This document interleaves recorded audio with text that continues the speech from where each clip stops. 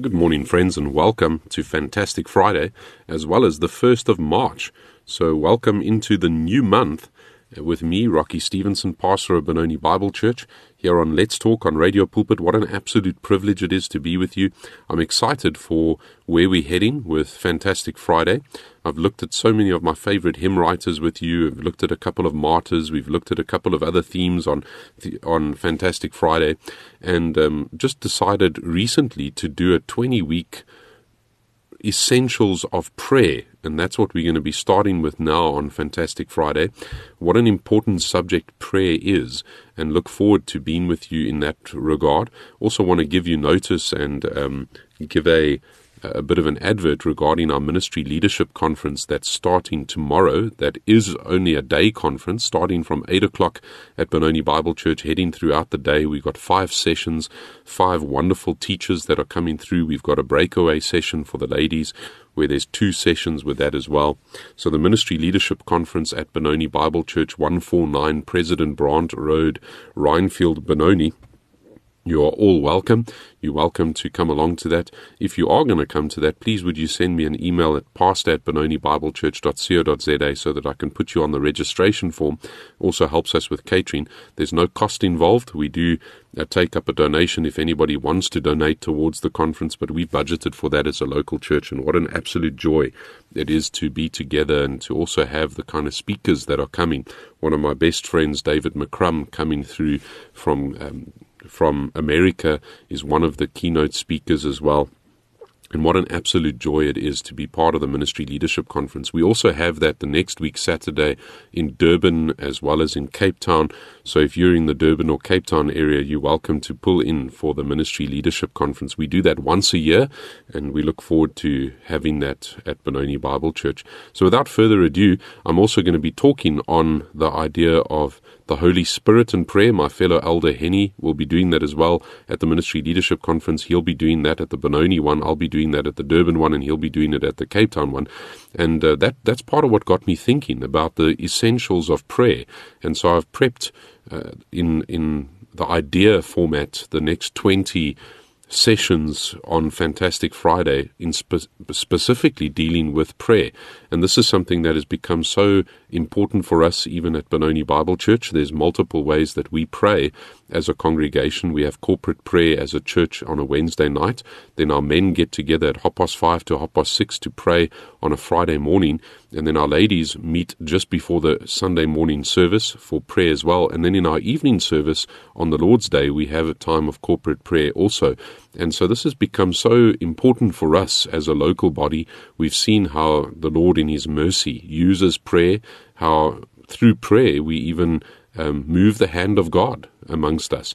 And so this is something that is near to our heart at Benoni Bible Church, and we'll also be sharing this with those that are on our prayer group as a local body. And part of that intention, even with Let's Talk, has been that of discipleship towards the local church, and desiring to do what we do with Let's Talk in such a way that it can bless and be of a real benefit to Benoni Bible Church, but then also to anybody else that is listening. And so what a joy it is to then start this week with the 20 essentials of prayer, or 20 sessions on the essentials of prayer. This is really the introduction to that. And so we're going to lay some of the groundwork as we explore what I believe will be an absolutely profound impact on all listeners involved with us in the next number of Let's Talks for Fantastic Friday. But picture this for a moment, a massive throne room echoing with the whispers of countless prayers throughout history. Prayer isn't confined to rituals. It's this dynamic conversation with our Creator. It's a sacred privilege, a divine dialogue that shapes our journey of faith. And as we embark on this series the next number of weeks, envisage the doors of the throne room that are open wide, inviting us into a space of connection with the Almighty God. That's what we're going to be looking at the next number of weeks. Why does prayer matter? Why is it so important? It's more than a religious routine. It's the very heartbeat of our relationship with God. So how's the heartbeat going? Is it beating? Is it going well? This is the heartbeat of our relationship with God. It sustains our spiritual vitality, aligns us with the divine purposes of God, and ushers in sanctification as believers. The Bible is filled with stories of prayer that changed the course of history. It's by the prayers of the saints that the world has been shaped, that history has been shaped. From the desperate pleas of the psalmist to the bold intercessions of prophets and apostles, or even a man like Jonah in the belly of the whale, praying to God. Now, of course, some of you are distracted already and going, no, the book of Jonah says fish, doesn't say whale. So, yes, the Hebrew says fish, but I can't think of any sea creature big enough other than a whale to have swallowed Jonah. So don't get distracted by that. But there you have him, even praying there. Men have prayed, standing, sitting, before kings, in private, in public, in every form of ways. Behind every move of God in this world, you can trace the footsteps of prayer. Our foundation is really the Word of God when it comes to prayer. What is the biblical foundation for prayer? It can be no other than our Lord Jesus himself. Jesus, our Lord, is the very chief example of prayer. He often withdrew to commune with the Father. Now, even think about that for a moment. He is one with the Father, one with the Spirit, but yet he withdraws to pray. This was the very heartbeat of our Lord Jesus' ministry. He didn't just teach about prayer. He actually modeled it for us. There's something so mysterious and glorious about prayer. Even the Lord's Prayer, this sacred template that echoes throughout the ages, the early believers described in Acts 2, verse 42. If you go and look at Acts 2:42, it says this, and they were continually devoting themselves to the apostles' teachings, and to the fellowship, and to the breaking of bread, and to the prayers. This was their devotion. They devoted themselves to prayer. They recognized the centrality in the Christian walk. Our journey is anchored in the rich biblical legacy of prayer. I actually mentioned this to our people. We have something called the Family Fellowship at Benoni Bible Church. Once a month, usually the first Friday of the month, we get together. It's a glorious time of fellowship. All the families in the church, young and old, everybody is invited. And sometimes we can be a whole lot of people. I mean, we can sometimes be over 80, 90 people on a Friday night getting together. And I mentioned to them when we were starting our Wednesday night corporate prayer, I said, if this was a corporate prayer meeting, would you be here? And it was meant as a means of challenge. Sometimes we get together so easily if there's something physical to eat. But what a glorious reality, that spiritual beauty of what prayer is. Would we get together if it was for corporate prayer? Many a times prayer has been sacrificed in modern Christianity, and we've forgotten the wonderful power of prayer, the marvelous reality that this moves the hand of God, that God has not only commanded us towards this, but this is an absolute privilege for you and for me. Prayer is a privilege. It is not a burdensome task. It's our direct line to the Creator, an opportunity to share our deepest concerns with the one who intimately knows us. Isn't that a glorious thought? Now, of course, corporate prayer is not the only prayer that should be prayed. We should be praying people all the time. In all things, we should not cease in praying.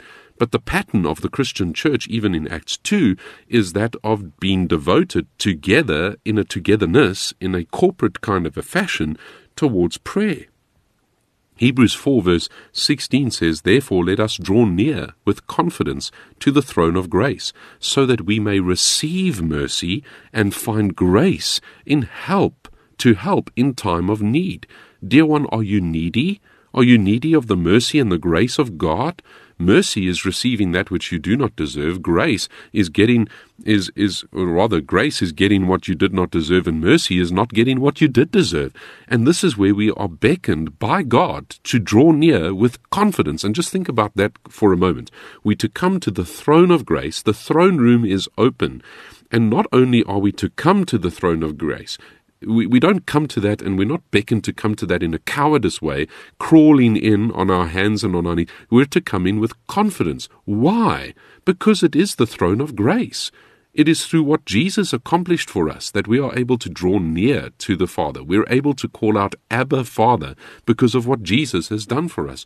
And so we come and we expect to receive mercy and to find grace to help us in our time of need. Which one of us on this earth is not needy of the grace and of the mercy of God?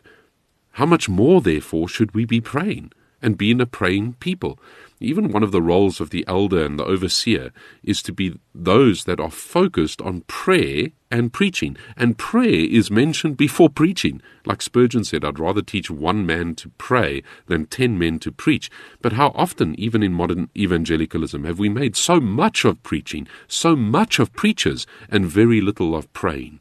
We ought to be a praying people. That's when real preaching can happen. That's when real exposition of God's word has any efficacy, is because God chooses to work through the prayers of his people.